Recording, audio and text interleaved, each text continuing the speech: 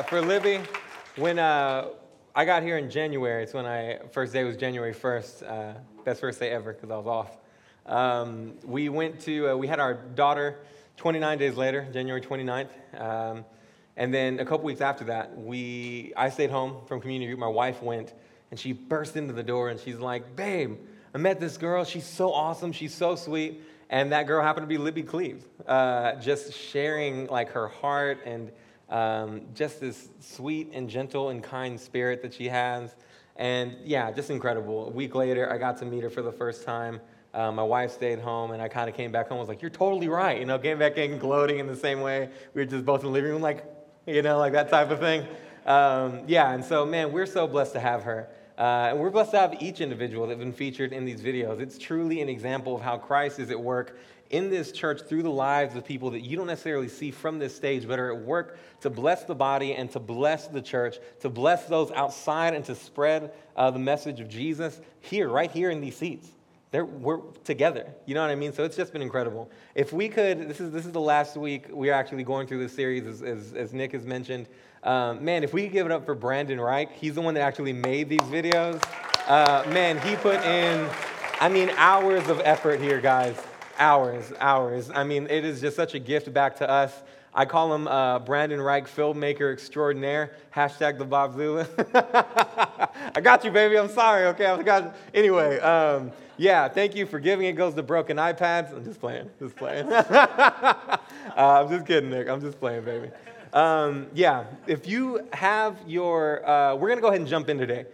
We have some time. We don't have that much time, so we're going to jump in. If you need a Bible, could you raise your hands? We're going to go ahead and get started just giving out Bibles. If you do not have one at home, man, please go ahead and keep that one. That's our gift to you, okay? In addition, if you have the Bible app, the YouVersion Bible app, you can go to, can you throw that, Eric, can you throw that slide up? Y'all back there? No, I'm just playing. You can go to your YouVersion Bible app, open the menu, go to events, go to the well, or you can just type in this link to your browser. You'll go to those same notes, okay? We're going to go ahead and jump in, though. My name's Josh. I think you guys kind of gathered that from the course of the morning so far. A great philosopher and poet once said, if you're not making someone else's life better, then you're wasting your time. Your life will become better by making other lives better. The great philosopher and poet was none other than the Fresh Prince himself, Will Smith. An actual philosopher, no disrespect, Fresh Prince, if you happen to hear this. An actual philosopher, Ralph Waldo Emerson said, "The purpose of life is not to be happy, it is to be useful, to be honorable, to be compassionate, to have it make some difference that you have lived and have lived well." The great Christian theologian and church father St. Augustine of Hippo said, "What does love look like? It has hands to help others. It has the feet to hasten to the poor and needy. It has eyes to see misery and want. It has ears to hear the sights and sorrows of men. That is what love looks like." I'm not sure if you can kind of tell what I'm getting at here, but if you can't, I'll just say it plainly. We want our lives to matter. We want to be considered good people. We want to do these things because, for some of us, just because.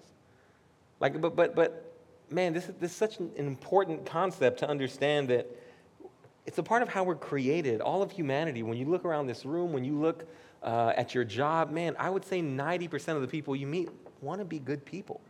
Really do. That's why people that aren't Christians, right? People that don't follow Jesus, we all have this concept of doing good to other people.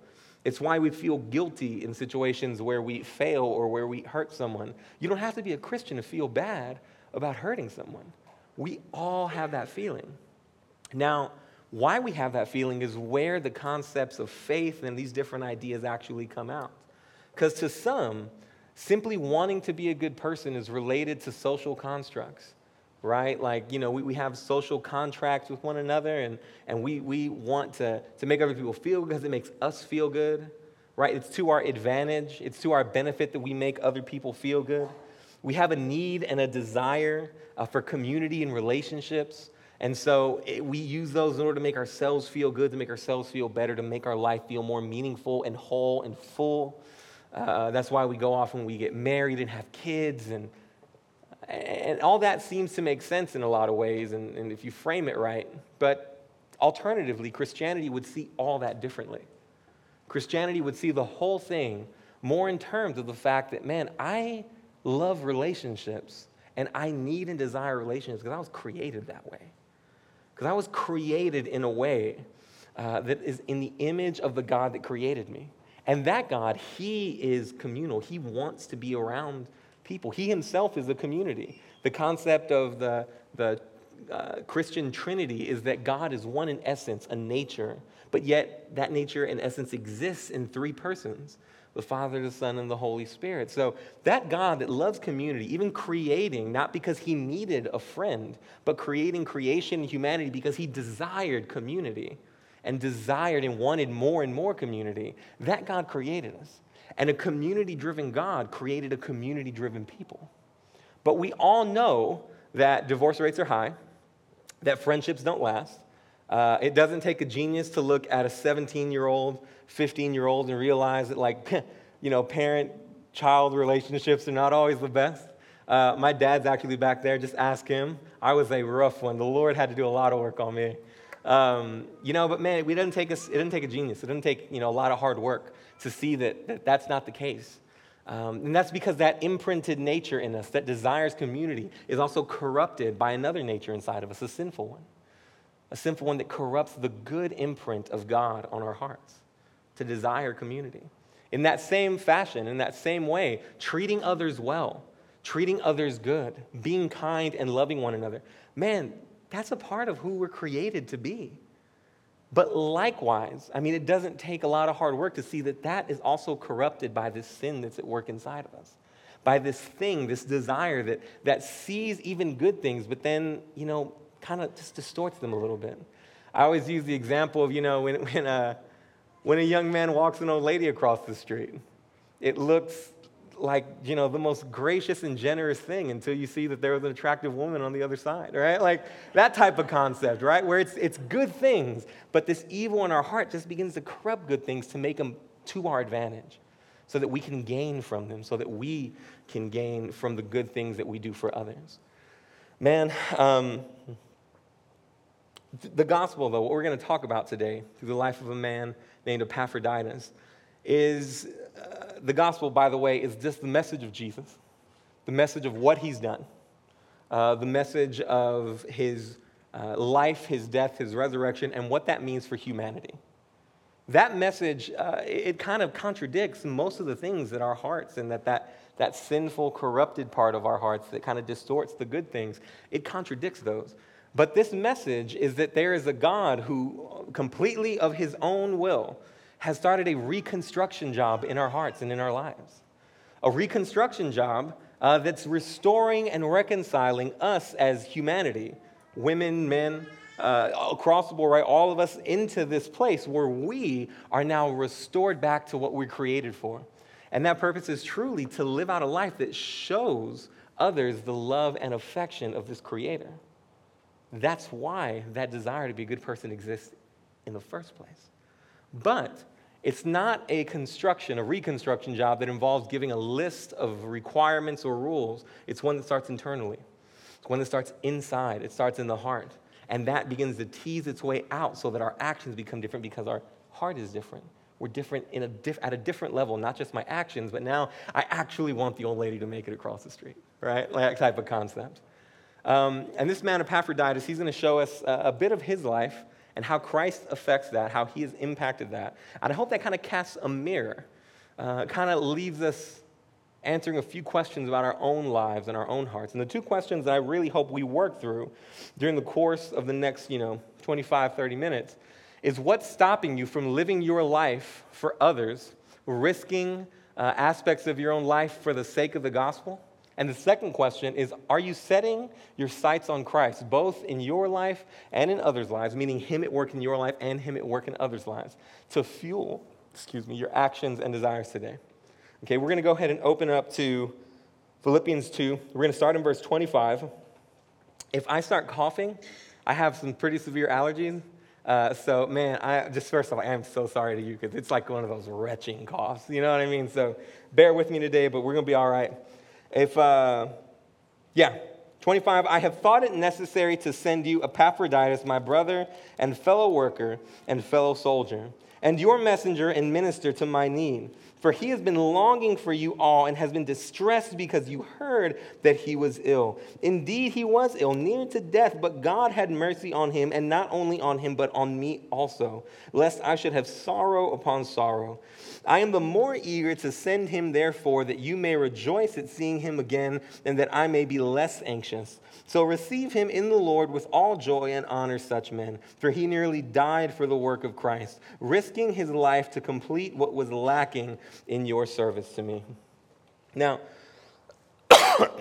where we find ourselves today in Philippians is Paul writing to the Philippian church. Now, most of you guys know Paul. He's a great apostle and church planner from the early church in the first century. But Paul, at this point of his life, is imprisoned in Rome. Now, there's a couple other places, like historians, like maybe he was like over here. Most people agree that he was imprisoned in Rome. And when the Philippian church found out, they actually sent him aid.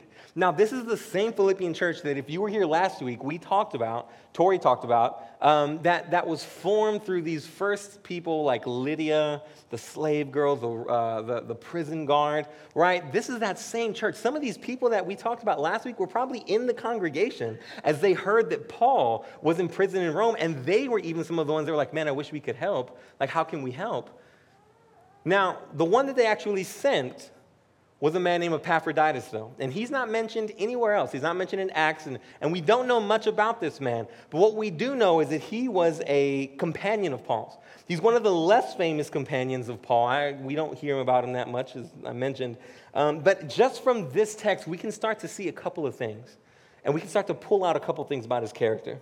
One, Paul trusts him. That's probably the most important thing. And how we know that Paul trusts him comes from how he describes him in this text. One, he instantaneously says he's a brother. Now, what that means is that Paul trusts that this man loves Jesus.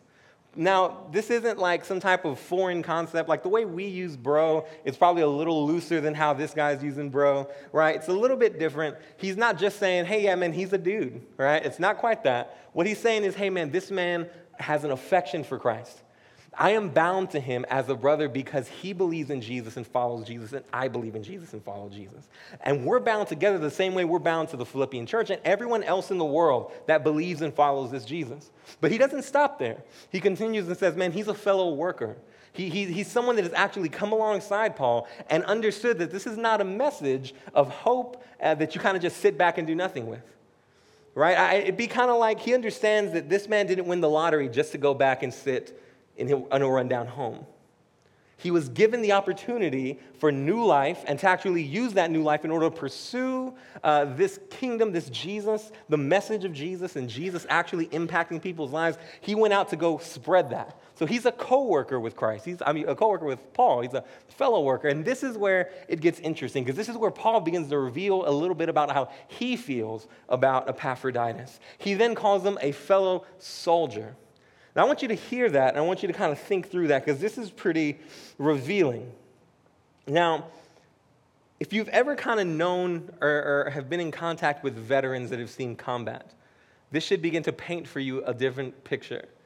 There's a bit of reverence between them, to where one only knows, and it's even between each war, although I'm sure I've never been a veteran. I don't know many veterans, that have seen combat and have come back. But when I look at that, I understand that, man, there's a camaraderie between them, especially those that were involved in the same war, that saw the same sights.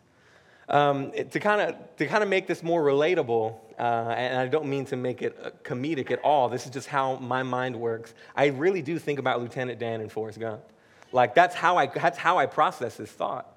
There's a camaraderie between these two men because they saw the dangers of the battlefield. They love each other. And even in Lieutenant Dan and Forrest, I'm close with Forrest, we're on a first-name basis. With Forrest, even though there's a bit of disunity, there's a bit of frustration and anger between them, mainly on Lieutenant Dan's side, he cannot stand to hear someone call Forrest stupid.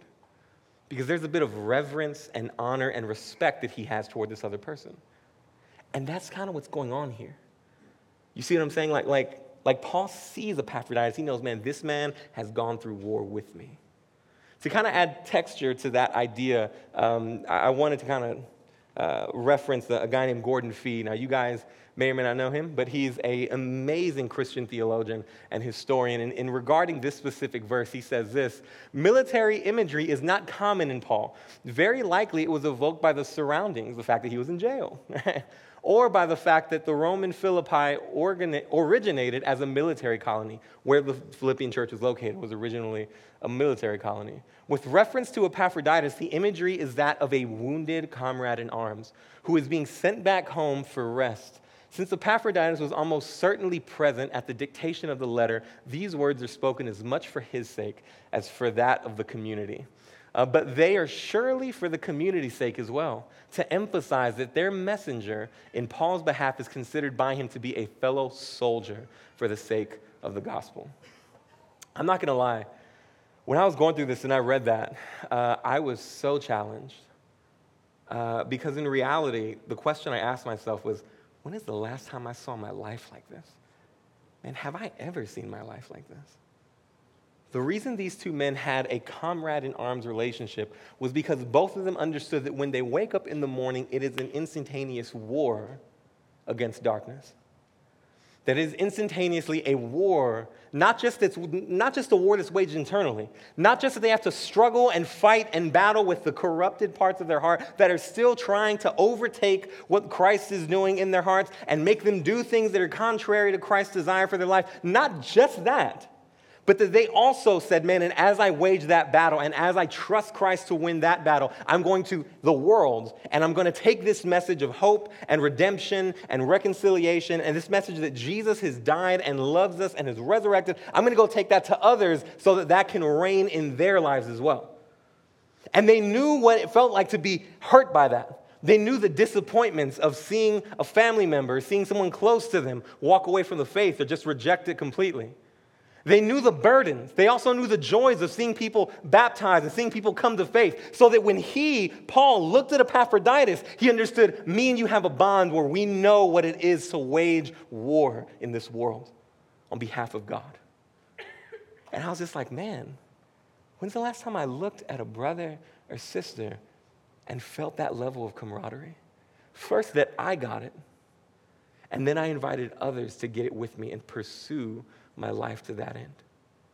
Seeing others one to wage war against darkness on behalf of God. And that's a challenge for us. But yet Paul understands, man, that there are people that do this. There are people that live like this. People whose brains work that way. And they're not just the people in the Bible. They're the people that seem to be on the fringes of the Bible. There's people that seem to just been attending a church or just taking a sandwich.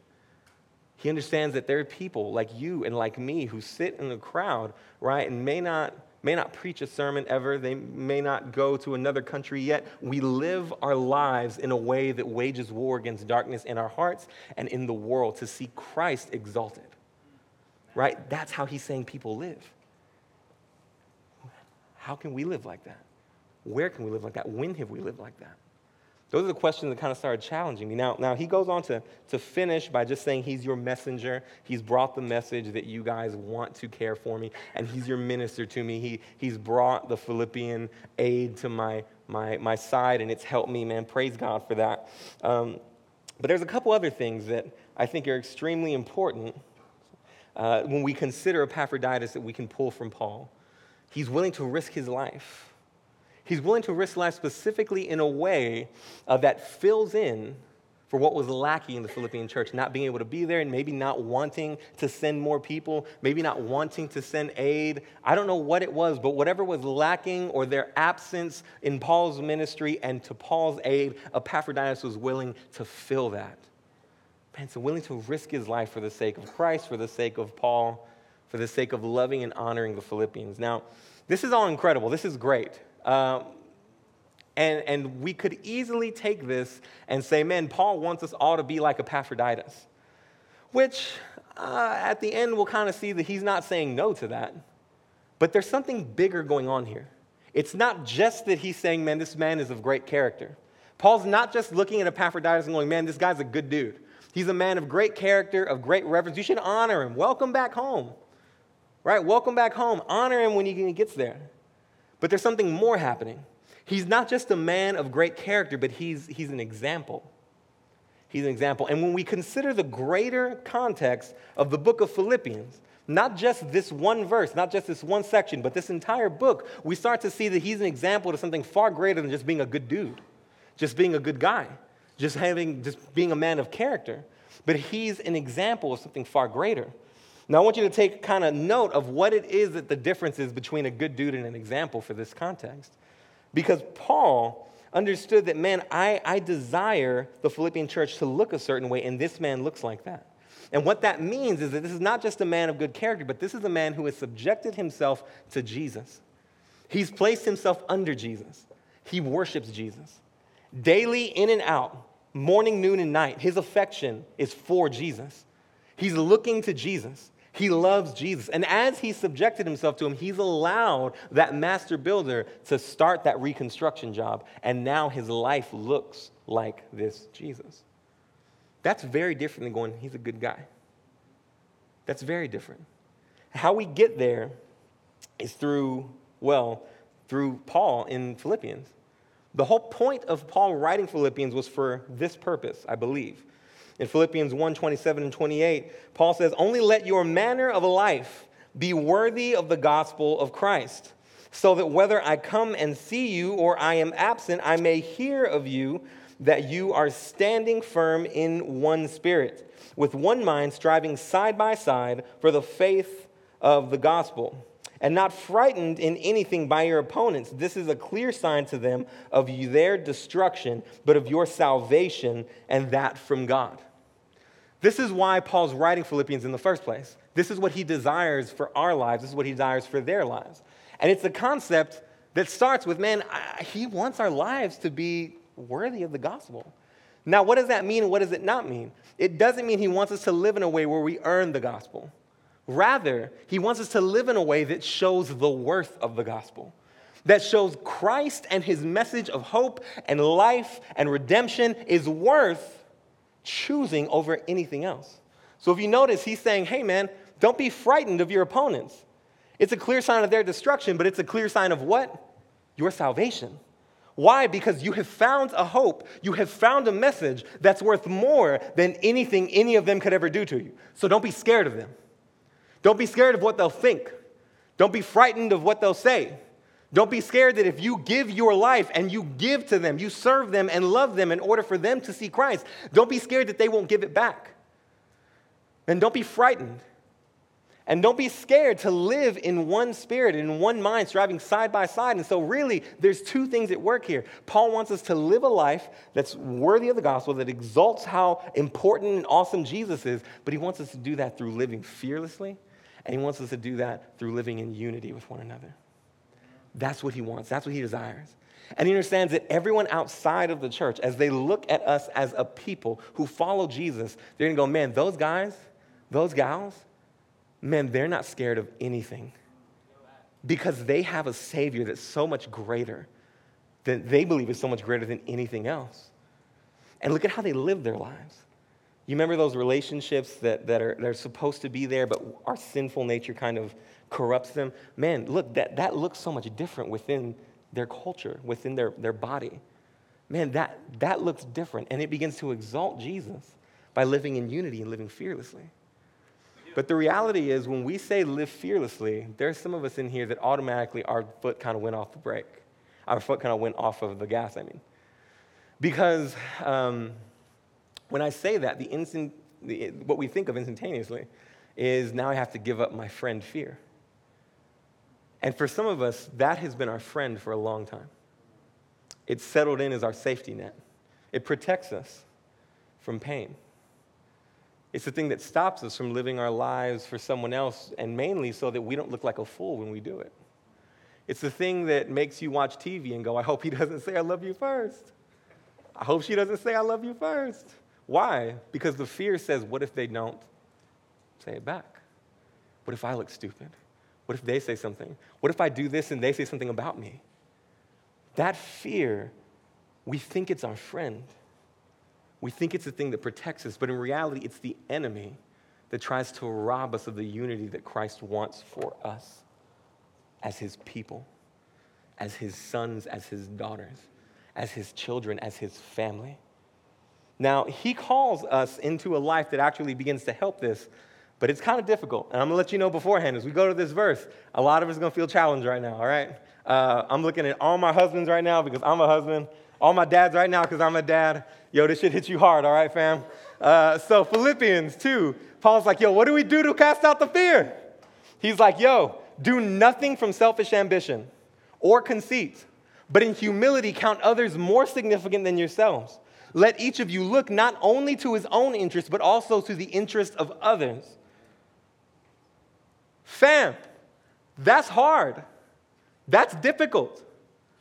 I'm letting you know that this is difficult, but Christ is saying, Paul is saying, if we live our lives in a fashion where we put others' needs first, then when we look at the people who are scared and they put themselves out there a little bit and see that the other person is more worried about them than they are themselves, that fear starts to get pushed out a little bit. That fear starts to get silenced a little bit. That fear starts to get shut up a little bit. And all of a sudden, we're able to live more in unity and in less fear because the people around us love us more than we love us, maybe. Man, but he's calling us saying, yo, do this. Do this in order to enhance the unity and enhance the fearlessness among you so that you can go proclaim my name and live in a way where other people see how worthy I am in your life and how much you love and appreciate me. Guys, I fail at this every day. I fail at this. All you got to do, I'm not trying to embarrass her, but my wife's in that corner holding that baby. If you want to go ask that lady how I do at this, she will be gracious on my behalf toward you and be like, he does good, like that type of thing. But the reality is, man, I struggle here. I struggle to make a space where my wife's needs are met always, every single time, more than my own. I struggle to be the gracious, kind-hearted man that the Lord wants me to be in order to silence the fear in her heart and draw us together in unity and cast out any fear that's there. Man, I struggle at that. You struggle with that. Anybody, I'm letting you know you struggle at it. There's either people that admit they struggled with it or there's liars. And whichever camp you're in, fam, that's up to you. But I know what's up. All right? But the thing is, there's grace here for that. There's grace for that. I want you to know that. He instructs us to do nothing of selfish ambition or conceit and to humble ourselves and count others more significant. Not looking to our own interests, not only to our own interests, but to the interests of others. And when we fail at that, Christ does nothing out of selfish ambition. And he humbles himself and counts others more significant than himself. And he not only looks to his interests, but to our interests. So Christ is there to graciously forgive you when you fail at that. But Paul understands that grace is not a grace that we take advantage of and go, well, I suck and I hurt people, but there's grace, and so do I really have to change? No, he desires for us to live this way. Christ desires for us to live this way. And Paul's communicating this is what God wants for us. But he understands that us just kind of pulling ourselves up by our bootstraps isn't how it's going to happen. That's why in the very next verse, he reinforces this concept, not by what you've done, not by what I've done, but he reinforces this concept, but what someone else has done, by what Christ has done. So in the very next verse, this is verse 4, and if you just continue on to 5, he says, have this mind among you. What mind? The mind to put others first. How and why? Which is yours. Why? Because of Christ Jesus, who though he was in the form of God, did not count equality with God a thing to be grasped, but emptied himself by taking on the form of a what? Of a servant. I appreciate you, Johnny. All right. The form of a servant, being born in the likeness of men, and being found in human form, he humbled himself by becoming obedient to the point of death, even death on a cross. So when we examine what it means to actually live in this way, the ability to do it is not found in us just trying harder.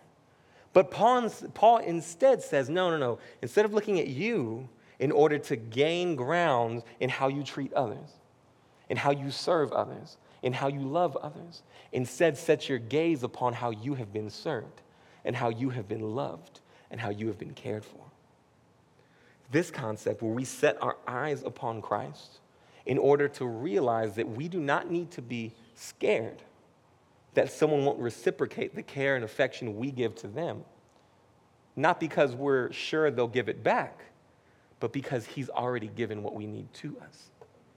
And now that I know he's given what I need to me, I'm free. I'm free to go live a life that serves others. And this is where the gospel comes in so strong here. Because this is where Paul wants us to see that, man, Christ, who was in the form of God, in glory, that he did not count equality with God to be there in glory, reigning. He didn't count it something to be held on to, but instead, he let it go in order to come down, be lowly, and serve us. He, Jesus, the one who deserves the service of all humanity. He, Jesus, the one whose glory leaves people literally falling on their face in fear of dying. That Jesus came down to serve you and to serve me. And now, as we look back on how he serves then and how he continues to serve us spiritually now, we're free to go serve others. That's how this works. That's how it works. Man, we set our gaze and we set our mind. We set our thoughts. We set our affections. We set everything we have on this Christ.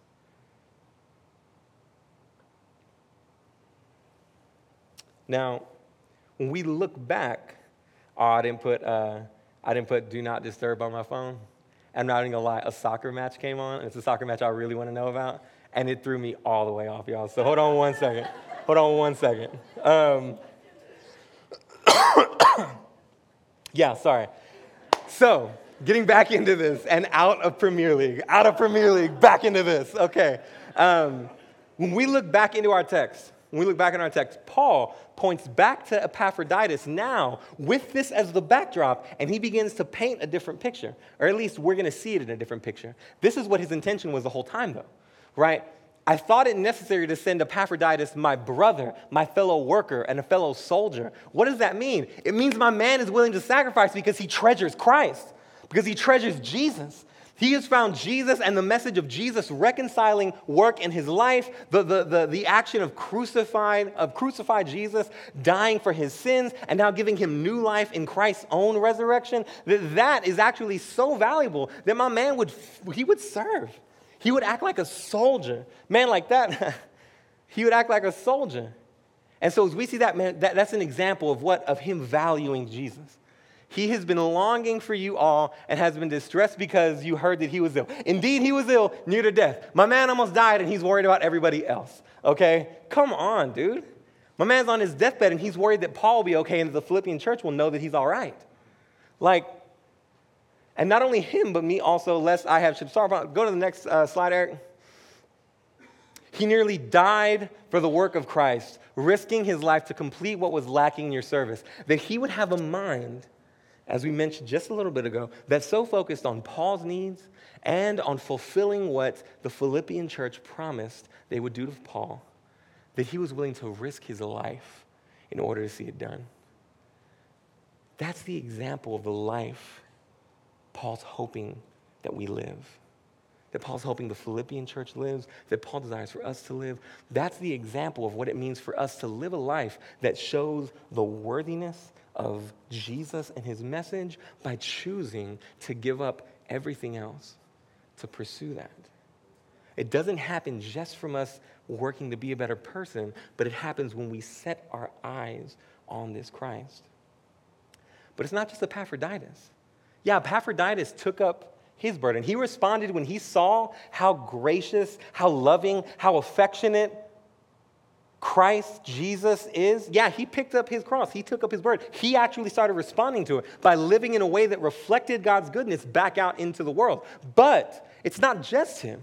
The church wasn't built on the back of Epaphroditus, nor was it built on the back of Paul or of anyone else. Man, it's everyone. Just in the verse before this, in the section before this, Paul lists off Timothy. It says that Timothy is a man who, can you get that up there? Appreciate that, fam.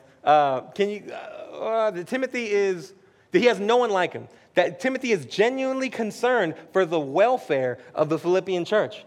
That everyone else seeks their own interest, but Timothy is into the interest of Jesus Christ.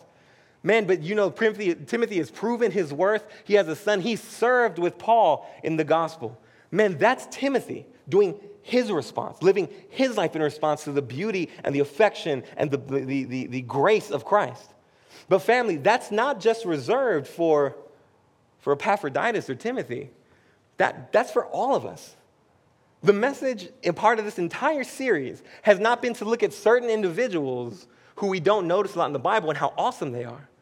The point of the entire series, an unsung hero, is someone that simply didn't have their name in this book that often, yet when we see them, we know that their life made a difference in the world, in the kingdom of God, and seeing Jesus and his message spread because they saw the beauty and the treasure and the holiness and the grace and the love of Christ, and they responded by saying, I will give all for that.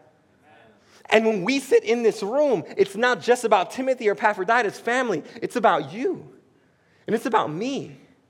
Because they're not alone in how Christ has served them. They're not alone in how Christ has loved them. They're not alone in how Christ has forgiven them. That's yours. That's yours. Christ has come, he came, he lived a life that you couldn't live, that I couldn't live. He died, he resurrected to give us life after dying for our sins. You, me, that's what's happened for you.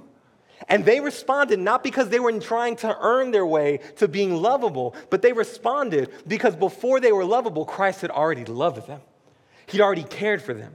He'd already died for them. He'd already served them. He'd already left heaven in order to wash their feet and to cover them. That's what happens to you and to me. Family, Christ has already served you. He's already loved you. You don't need to fear whether he will reciprocate the aspect of your affection because you already have it. He's given it freely. And based in that work, we are now free to live a life that glorifies him by loving others in that same way. Whether it was about evangelism earlier in the series, about carrying your weight, Tychicus, whether it was about Philippian jailer and Lydia and the slave girl last week, no matter what it was all for highlighting how we respond to Jesus. And Paul does want us to look to other people in order to see this. Man, because when he is pointing at Epaphroditus, he's saying, look at that man value Christ. Look at him value Jesus. Look at him value the work that's been done on his behalf, and look at him go. Model that. Do that. Value Christ the way he values Christ. Set your gaze on Jesus the way he sets his gaze on Jesus. Continuously look at him the way he looks at him. And family, when we struggle with this, man, don't worry. You're surrounded by people that are willing and wanting and desire to shower you with Christ's affection. So that when you look up in this very church, you see the faithfulness of Christ displayed in the acts of your community group shepherds, in the acts of the welcome team, serving you and loving you, in the acts and I want to exclude and take away the thought of pastors and elders. I'm talking about Eileen Drake and Libby Cleaves and Paula Linda Holsey, the people that we featured on these videos who have treasured, who have looked at Christ and said, he is more valuable. And even if I never stand up on that platform, I will serve his body and I will serve him all of my days. Those people, you have those people to look to welcome into your own life so that you can begin to pursue that same life. That's what Paul wants here, to build a symphony and a beautiful mosaic of people who are just treasuring Jesus. Who are just treasuring him and living in a way that shows everyone else that he's worth being treasured as well. And inviting the whole body into that. Now, as we conclude today, I think having worked through all that, the questions that we asked in the beginning, man, they still remain. They still remain. Those questions, man, what's stopping you from living your life for others? What's stopping you from risking aspects of your own life for the gospel? And guys, I'm not saying that what you're going to do is zip line for the glory of Jesus, because that's scary to me. That's risking my life, in my opinion, right? Bungee jumping, I'm not that guy. But what it really means, thank you. What it really means is what parts of your life are you willing to sacrifice knowing that the reward in Christ is better? We sang a song this morning that said the reward is knowing you. How many of us believe that? How many of us truly know that, man, when I sacrifice an hour and a half watching TV in the evening, that the reward of knowing that I pursued Christ, I went out and talked to and spent time with unbelieving friends, I even developed relationships within the community here at church, that will be so much greater than what I lost in the time spending in front of my TV. The nap that I missed. How many of us believe that? That's the challenge. The way we answer that is actually just in the second question. Are you setting your sights on Christ? Because I'm not going to lie, if you tell me to sacrifice for a complete stranger, it gets difficult. But when you tell me that an intimate, loving, holy, glorious God has given himself for me and now invites me to know him, to be loved by him, and to use that love in order to love others, man, that becomes a little more appealing. And so for some of us in here, we know Jesus, we love Jesus. And all we're really needing to do today is to reorient our eyes toward him, our affections on him. In the moments when I am tempted to be a jerk to my wife, in the moments when I'm tempted to scold my child, in the moments when it sounds so much better when you say children, in the moments when I'm threatened and I feel tempted to be angry, condescending, or even passive-aggressive, whichever one is your go-to with your roommates or your parents. Man, in those moments, set your eyes on Christ. Set your eyes on him. Know that he served you, and now you're freed. You're freed from the expectation of wanting someone to do for you what Christ has already done. That's what we're called to do. But for some of us, man, we feel far from God. We feel like he's far off, and we don't necessarily even see him. And the reality is you also, man, I encourage you to set your eyes on Christ. But the challenge for you is different. It's to see him as he actually is. It's seeing a gracious and loving king instead of seeing an angry and demanding tyrant. It's seeing a loving and welcoming father instead of seeing an angry and rejecting master. He is a master, but he's a good master. The challenge for those of us that feel far from him is to challenge us to see him as he is. And in seeing him, allowing our heart the space to treasure him. And as we treasure him, to allow our hearts to know that he's worth choosing over everything else. And friends, in those moments, I promise you, to Paul's point in chapter 1, man, we will live a life that displays the worth and glory and preciousness of Jesus. And that's the goal. That was the goal of Epaphroditus, and that's our goal today. Okay? Love you. Let's pray. Father, thank you so much for your word. Thank you that you have moved on the hearts of men like Epaphroditus and Timothy. You've moved on the hearts of men like Tychicus, on the hearts of women like Lydia, the hearts of the Philippian jailer, slave girl. All these individuals that we highlighted, in addition to the ones that we all know, like Paul and Peter and John. And what does that give us confidence in, Lord? It gives us confidence that you do not stop there, but your reconstruction project to quicken our hearts is one that, yes, is dependent on your Spirit making us alive, but it's also one that desires us to see you in your beauty, to see you in your grace and your love and affection, to see you in your kindness and your grace. God, in this place today, whether we feel far from you or near to you, and let us see that beauty. Let us see you as you are.